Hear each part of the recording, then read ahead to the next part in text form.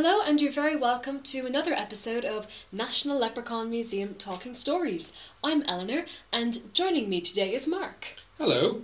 And together we're going to be talking stories today from the museum. Yeah, that's why we so cleverly named the museum podcast National Leprechaun Museum Talking Stories. Yes, indeed. Although it did take us 3 years to get there, to come up with the title. Yeah. Could you imagine doing that with a child? Not giving a child a name because you can't settle on something.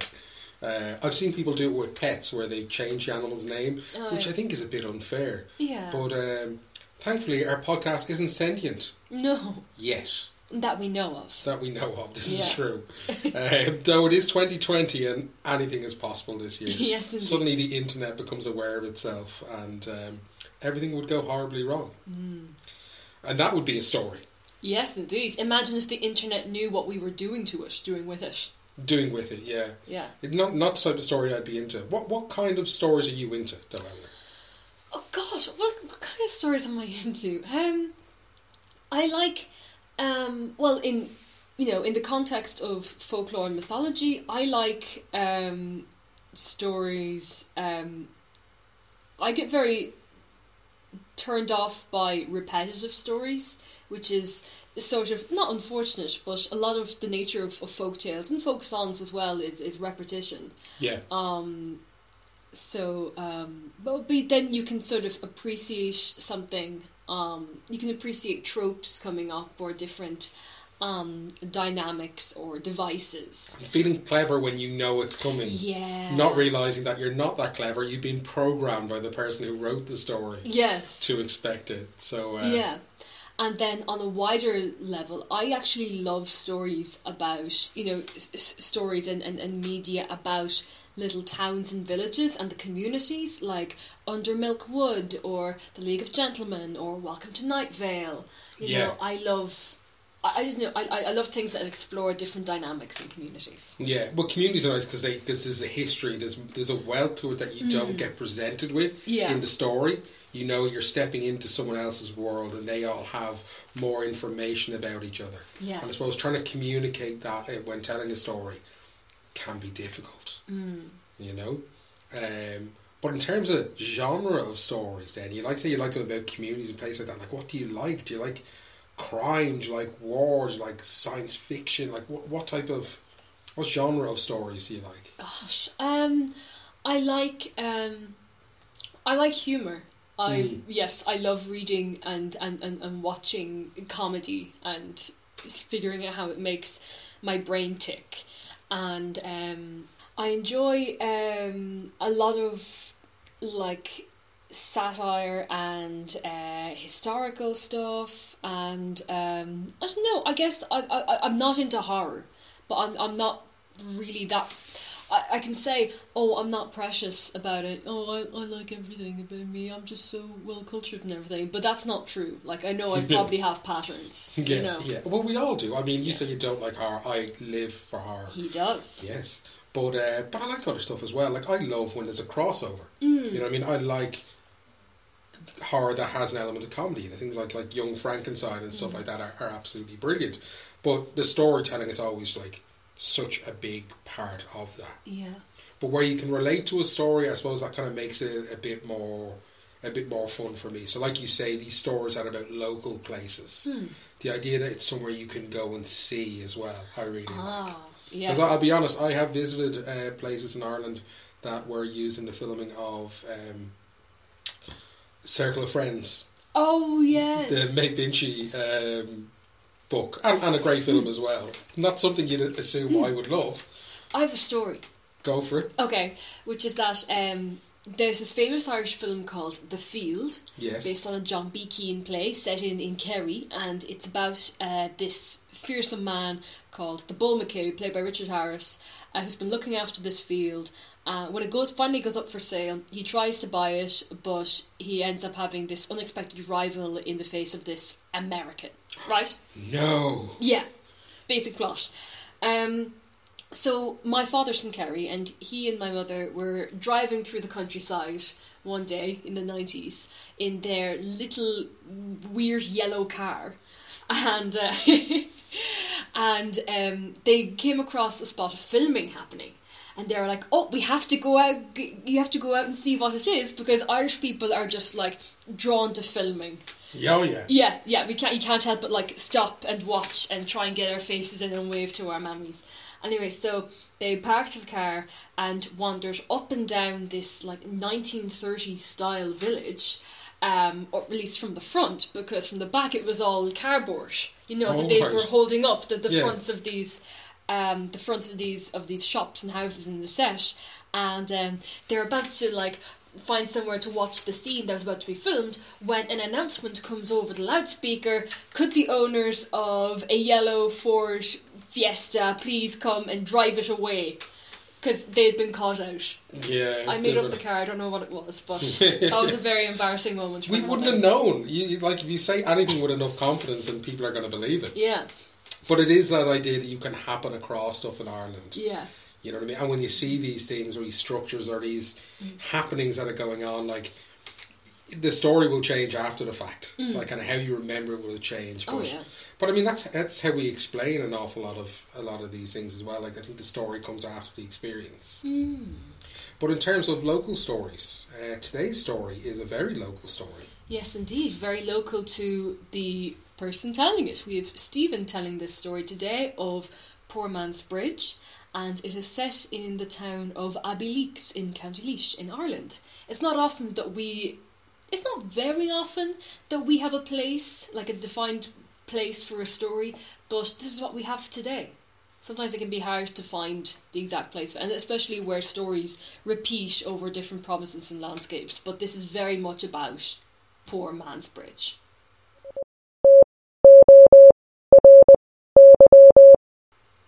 Well, we'll leave you now to listen to it, and we'll be back to you in a few moments. Many, many years ago, Neil O'Shea and his wife Kathleen lived in a little cabin on the banks of the Nore, not far from Abbeyleix. Many a dark winter's night Neil guided poor travellers across the old ford over the Nore, and so, one wild night, he came on a poor creature who had lost a leg in an affair with smugglers, and was now begging his bread from door to door. An old sailor he was, and glad enough to get the night's lodging from Neil. The next morning the poor man was asked to stay, and that was just what he did. Day in, day out, he sat at the ford begging, and as he wore a big red nightcap, he was soon called the Bogha Rua. The little bit of money he gave the O'Sheas for his support came in useful. And so things went on till old Neil died. And as kind as he had been to the Bogha, his son Terry was kinder. One fine morning, however, the Bogha said, "Terry Alana, I won't be alive in 24 hours. "Whisht now," said Terry. "Keep up a good heart, and I'll run for the priest." But the Bogha said it was no use, and he went mad entirely when Terry asked for money to get a doctor. "If I have as much as would buy me a coffin," says he, "may my soul never rest." And so he died without the priest, after Terry had promised to bury him with his nightcap on. The night after, the Bogha appeared, trying to tear off his nightcap. Terry was frightened and told his mother. "I'll go bail the strings of his cap weren't loosened before he was nailed in the coffin," said the mother. "And there's never a corpse that can rest easy while there's a tie or knot on its grave dress. And a cushla," says she, "go with a neighbour and open the grave and see if anything is astray."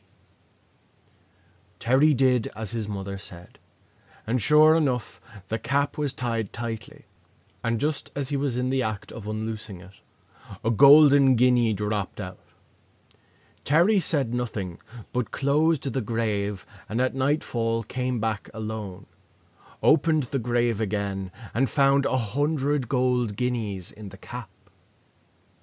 However, the Bogha came again in his dreams, this time pointing to a large stone in the brink of the river. Terry went and moved the stone and found a big leather pouch of money. And wasn't he delighted? Because now he could marry Annie Kinsella, a rich farmer's daughter. That night, however, it seemed the Bacha was in the house again. Chains rattled, pots were thrown around, and the naked fire blown out of the hearth. At daybreak, poor Terry put the money in his mother's apron and sent off with it to the priest's house. "I won't have anything to do with it. It is not mine," said the priest. "But take it to the landlord, and he can use it for some public works." But Terry ran away, leaving apron and money on the floor. That evening the priest's servant took it to Maryborough, and in 12 months a fine bridge of 7 arches spanned the Nore, at the very spot where the Bacha Rua used to sit. And anyone has any doubt on the matter has only to drive out some fine day from Abbeyleix, and he'll see the 7 arches, of which is now called Poor Man's Bridge. And that was Stephen with Poor Man's Bridge from Abbeyleix. It's such a curious, interesting story. Yeah, it's strange because, again, it's one of these just kind of... it's a ghost story, first of all. I mean, that's kind of after the fact, though, again, it's a ghost story because the description of this kind of strange little man with his red cap and his treasures, it's like a leprechaun story. It almost is, yeah. It's probably one of the most like normal leprechaun stories, but it makes me think of so much other stuff and like, you know, what our influences on as well. Because when I think of a one-legged character with a pointer, you know, with a red hat, I think of Saci Pererê from Brazilian folklore.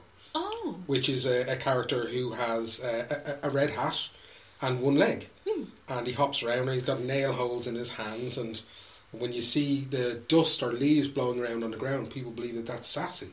Wow. But Saci in Brazil is kind of... isn't a leprechaun at all. It's a young boy who smokes a pipe. Oh.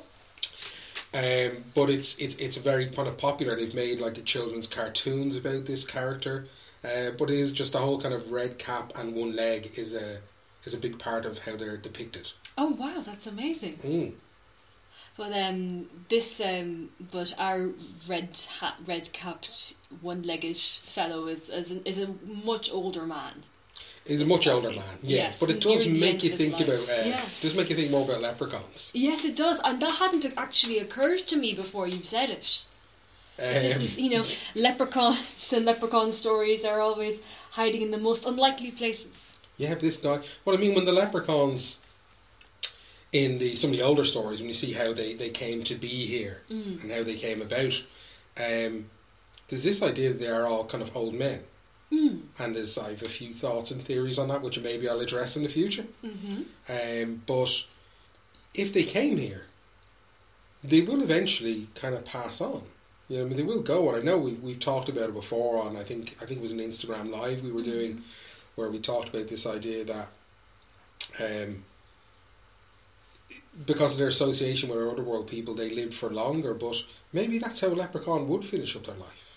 And the size of them as well seem to change from their time back in their homeland of Fay Lin to being here. I likened before to being like goldfish. Depending on the environment you put them in, their growth seems to change. Oh, okay. So maybe with more room to manoeuvre, leprechauns would be probably more like our size. This man in this story could very well be a leprechaun. Perhaps. Yes, and that accounts for all of his gold as well. They never talk about how he accumulated it. No, a sailor. And he really didn't want to part with it. That was the thing. Very like he could so. have. He even said, like, if he had the money for a coffin, you know, he'd be surprised. He damned himself to hell at one point. But we all know someone like that, I think, or know of. You know, it is a popular sort of character trope, that old miserly man.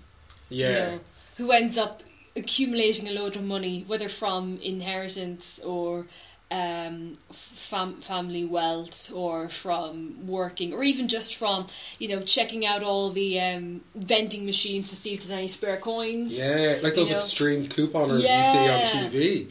But this guy, like, he literally damned himself rather than make people aware that he had money, to the point where that's how the haunting occurs. His soul clearly can't be at rest. No. And he's warning them. They go and they find this treasure. I love how specific it gets, like, with the young fella's like, I can go off and marry this young one now, and she doesn't really get mentioned up until that point. The first. I love that mention. It's the first time we hear of Anya Kinsella, and the only time we hear of Anya Kinsella. But that just makes it more believable to me. Like, this is actually something that happened in this town, and it hasn't been structured in such a way that, I mean, if you were to write that as a story, there's a lot of places that it could do some work to make it a more rounded story. But I think its imperfections makes it a lot more interesting. And Stephen does say that they got this story from a resident of Abbeyleix called O'Toole. So this is an actual account of someone telling them the story. You know, it's not us coming around and, you know, making it all pretty or. Well, we've only got Stephen to go. We've only got Stephen to go by on this, and they are a storyteller in every sense of the word. Where it goes like, you know, I was thinking, well, does it matter if it's true? There's that thing of never let the truth get in the way of a good story. But does it? I mean, I was entertained. I could listen to Stephen tell stories forever. But it doesn't matter. You could pick holes in it if you want to. Well, there is a poor man's bridge in Abbeyleix, and if this isn't the reason why it has that name, then I don't know what else it could be. Why can't it be this reason? That's true, and I suppose when you look at other structures that exist which have like names put onto them, the Giant's Causeway probably being the most instantly recognisable one. But the story of Fionn McCool and the Giant's Causeway, to me, is always read as like a bit of fan fiction. Oh. It doesn't seem to fit with the chronology of Fionn's life. Yeah. And it's like, it's like a bit of fan fiction, something that was written after the fact to explain away an unusual geographic formation. It could have been, you know, everything could have been accurate or closer to the original story, except who we've put in place of who we've put Fionn McCool in for couldn't have been him. There's a better way to explain that. It mightn't have been Fionn fighting the giant. Yes, it could have been someone else. It could have been someone else. But it's been adapted, and again, it's to suit a purpose, which is explaining something which people didn't understand, and I suppose that's one of the beautiful things about storytelling. It does help us process and deal with situations and with things that are outside of our control. I was thinking about how you know, our friend here, who ends up caring for or looking after or looking out for the Bocach Rua until his death, this is a sort of a task he's inherited from his father. You know, this would have been someone he'd grown up with. And it is strange to think of, you know, those people those really old people you know as a child who seem much older than they are because you are so young. And that's it. Only when I get to a certain age I start looking back and thinking like, God, all my teachers in school seem so old at the time, and yet I see teachers now and they're younger than me, and like I've friends who teach, and it's we do kind of apply this kind of like almost ancient kind of feel to people. And it is a very strange thing when the people you end up growing up with like that, when they pass on, you know. But I mean funerals in Ireland, like, in wakes 3 days long. We've a way of celebrating death and the people who've passed. Yeah, and with our wakes and funerals being 3 days long, I can kind of see why the Bocach Rua didn't want to pay for it, but paying for everyone else to get drunk on their dime, it's not what but again, as the old saying goes, you can't take it with you. No, you can't. He tried. Absolutely did try.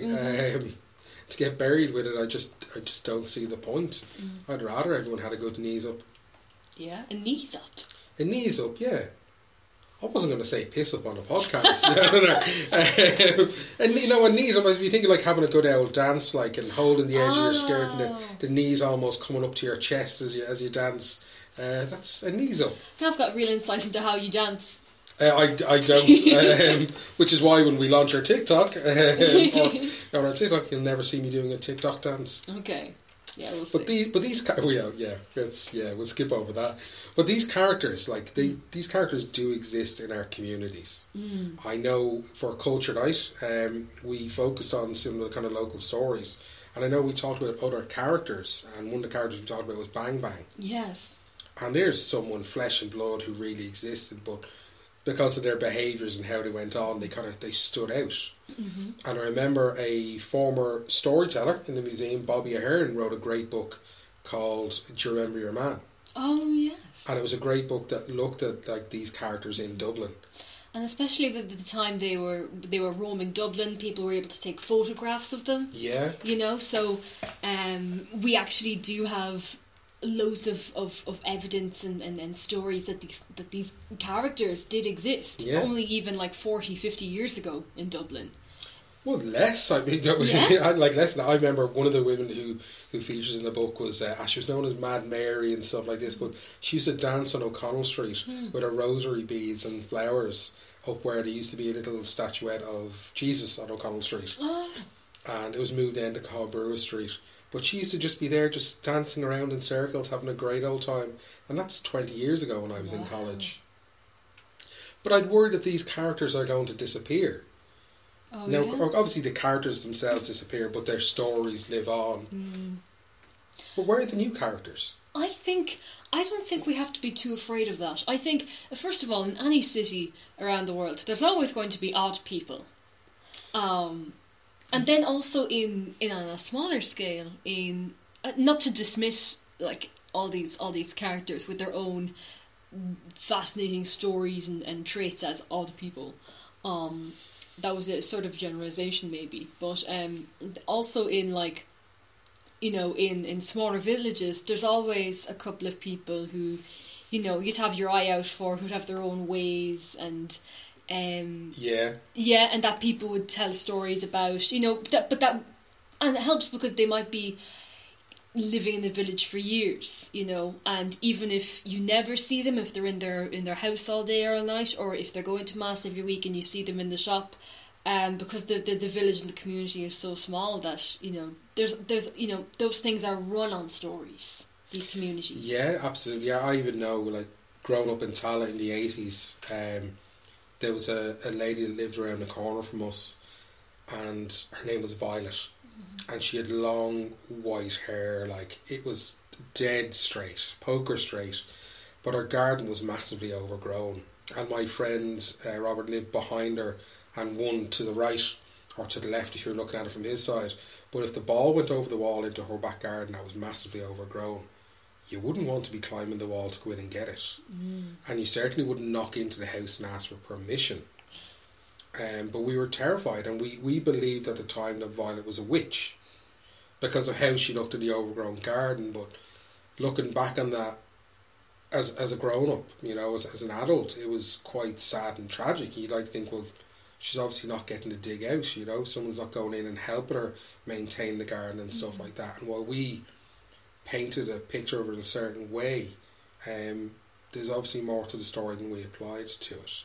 Now she's long since passed, but it's quite sad when you think about how these people are demonised almost, or have stories made about them, which are rarely complimentary. Yes, I think as a child, you know, because you're growing up hearing fairy tales and folklore.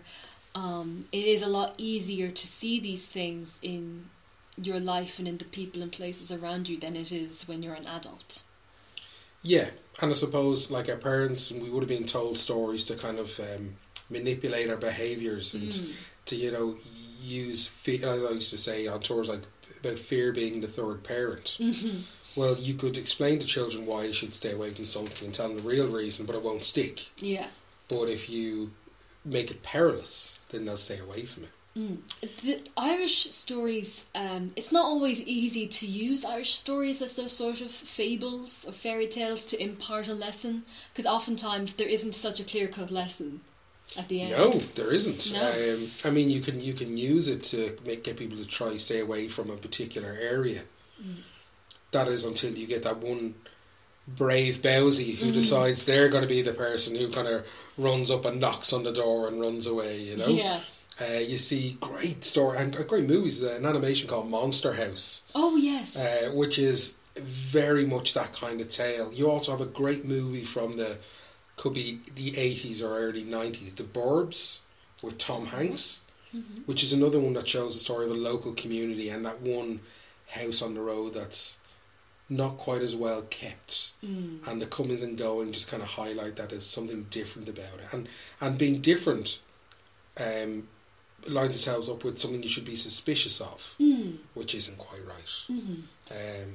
I watched The Addams Family over the weekend. It's a brilliant film, but you know the most striking thing about it is how much love there is in that family for each other, and how much they respect and encourage each other's interests. And whenever any like so-called normal people are shown and how they interact with each other, it's always sort of like bullying or disrespectful or like cloyingly. Like I remember, like the only other sort of child that's shown in any detail is at the, you know, before the school play, and you know, you have the mother, Tully's wife, sort of licking his face and how much he hates it because she's not listening or watching him properly. And I think, we often fear what's different, you know, because of its inherent difference, rather than actually looking to see what it is that that unnerves us, or looking past what's, you know, this superficial difference to what's actually on the inside. Yeah, it really is telling that it's what's inside that counts. Now, I would have watched the Addams Family, the TV series, a lot, but it went out at the same time as a thing called The Munsters, and they were literally pitted against each other. They were both formerly comic strips, right? Newspaper comic strips, but there's something that I've seen come up a lot, relatively speaking, a lot in the last year, which is a little clip from The Munsters where you see Herman Munster, who's a Frankenstein character, you know, is the father, and his son is a werewolf, but he's talking to his son, and bear in mind that this is like early 60s. He's talking to his son, he's telling him it doesn't matter, he says, it doesn't matter what colour you are, if you're black or white or yellow, and he's like listing colours of other world kind of creatures and suppose stereotypical monsters, but he tells him like that it doesn't matter, you know, what colour you are, all that matters is that you're a good person. And that message is so relevant today. It's never not been relevant, but to look and see that people saw this and knew this 50, 60 years ago, and yet we're still in the position that we're in today. But they do use these things to kind of like try and get stuff across to us, and use comedy and having a laugh to deal with very serious topics. Unfortunately, the problems aren't going away no matter how many stories we tell. Yes, indeed. We are recording this on the day of the US election, so maybe this is in the back of our minds somewhat. There's a tension, there's definitely a tension. Yes, by the time you listen to this, the result will have been, this podcast is going out on the 15th of November, so hopefully by that time they should have a definite result. Oh, we could be scrapping this podcast. It may not be podcast. Someone may have unplugged the internet by then. We just don't know. But this story does end with you know, our friend, the main character whose name I've forgotten, O'Shea. It's always something. Yeah. But go on. But you know, the Boko Crua, as some sort of poltergeist, ends up bothering him so much once he has the money, that he goes to the priest, and the priest says, "Oh, go to the landlord with it, and he'll do some good," which today sounds weird. Yeah. Because it wouldn't be the landlord to be doing something good with it. No. Then I think, but there does end up being a sort of a nice ending. We don't find out if the Boko Crua actually gets to rest, but that his money does end up being used to help people get over and cross the River Nor safely. In the construction that's what I thought was strange, because it's so easy for a story like that to twist and take a darker run of things if you were to look at like, oh, well, you know, where did the money come from? And it was used to build this bridge. And there's been nothing but bad luck and death on the road. And it makes me think of that road on your way down to Ennis in County Clare, where back in the 90s, they were going to dig up the fairy tree. Yes. And they ended up having to like remap the roads to go around this raggy old tree. But the people at the time, and one of those people being Eddie Lenihan, a great storyteller, who was at the forefront of this thing, saying that if you dig up this tree and build this road through this area, there'll be nothing but misery and loss. Especially when you're thinking of when you're building something like a road and a big main road, where the potential for misery and loss is so great, unfortunately. I think that's the sort of thing that they ended up having to listen to. Yeah. In some part, yes. Just in case. Just in case. Why would you take the risk? But I'm going to have to take a visit to Abbeyleix once we can travel around again. You will have to. It is a lovely town. That's where my mother's from. I know. And my brother has just recently moved down into that area as well. Wow. They've moved down into Portlaoise, but I've got a reason to be in the area, so I'll have to go down and check it out. And maybe there's someone from Abbeyleix listening to this. Yes, I hope there are. Hello. Please come in and write to us and tell us about Old Town and Poor Man's Bridge, because I'm not too familiar with Old Town. I'm much more familiar with the Abbeyleix Library, which is beautiful. It's in an old fire station. Ooh, nice. And they have they wrapped a spiral staircase around where the pole used to be. Maybe the pole is still there. I can't remember. I haven't been in it since I was a child, but it's gorgeous. Well, would it be nicer with firemen in there? Maybe for some. If it was me, there's only one thing in my head that you can turn a fire station into, and that's a headquarters for some Ghostbusters. And that will always be my first thought when it comes to fire stations. But I think that brings us to the end of our podcast for this week. Okay. And thank you, Eleanor, so much. Oh, thank you, Mark. In your absence, Stephen, and I speak into the ether, thank you so much for your wonderful story. And in the same breath, I'll say thank you very much to everyone for listening and for joining us again. So please get in touch with us, give us your feedback. And until then, just to say, Stephen isn't dead, they're just at home. We're not even going to edit that out. No, I didn't realise that I made it sound like, yeah. But guys, thank you so much, and we'll talk to you again soon. Yes, thank you so much, guys. Bye-bye.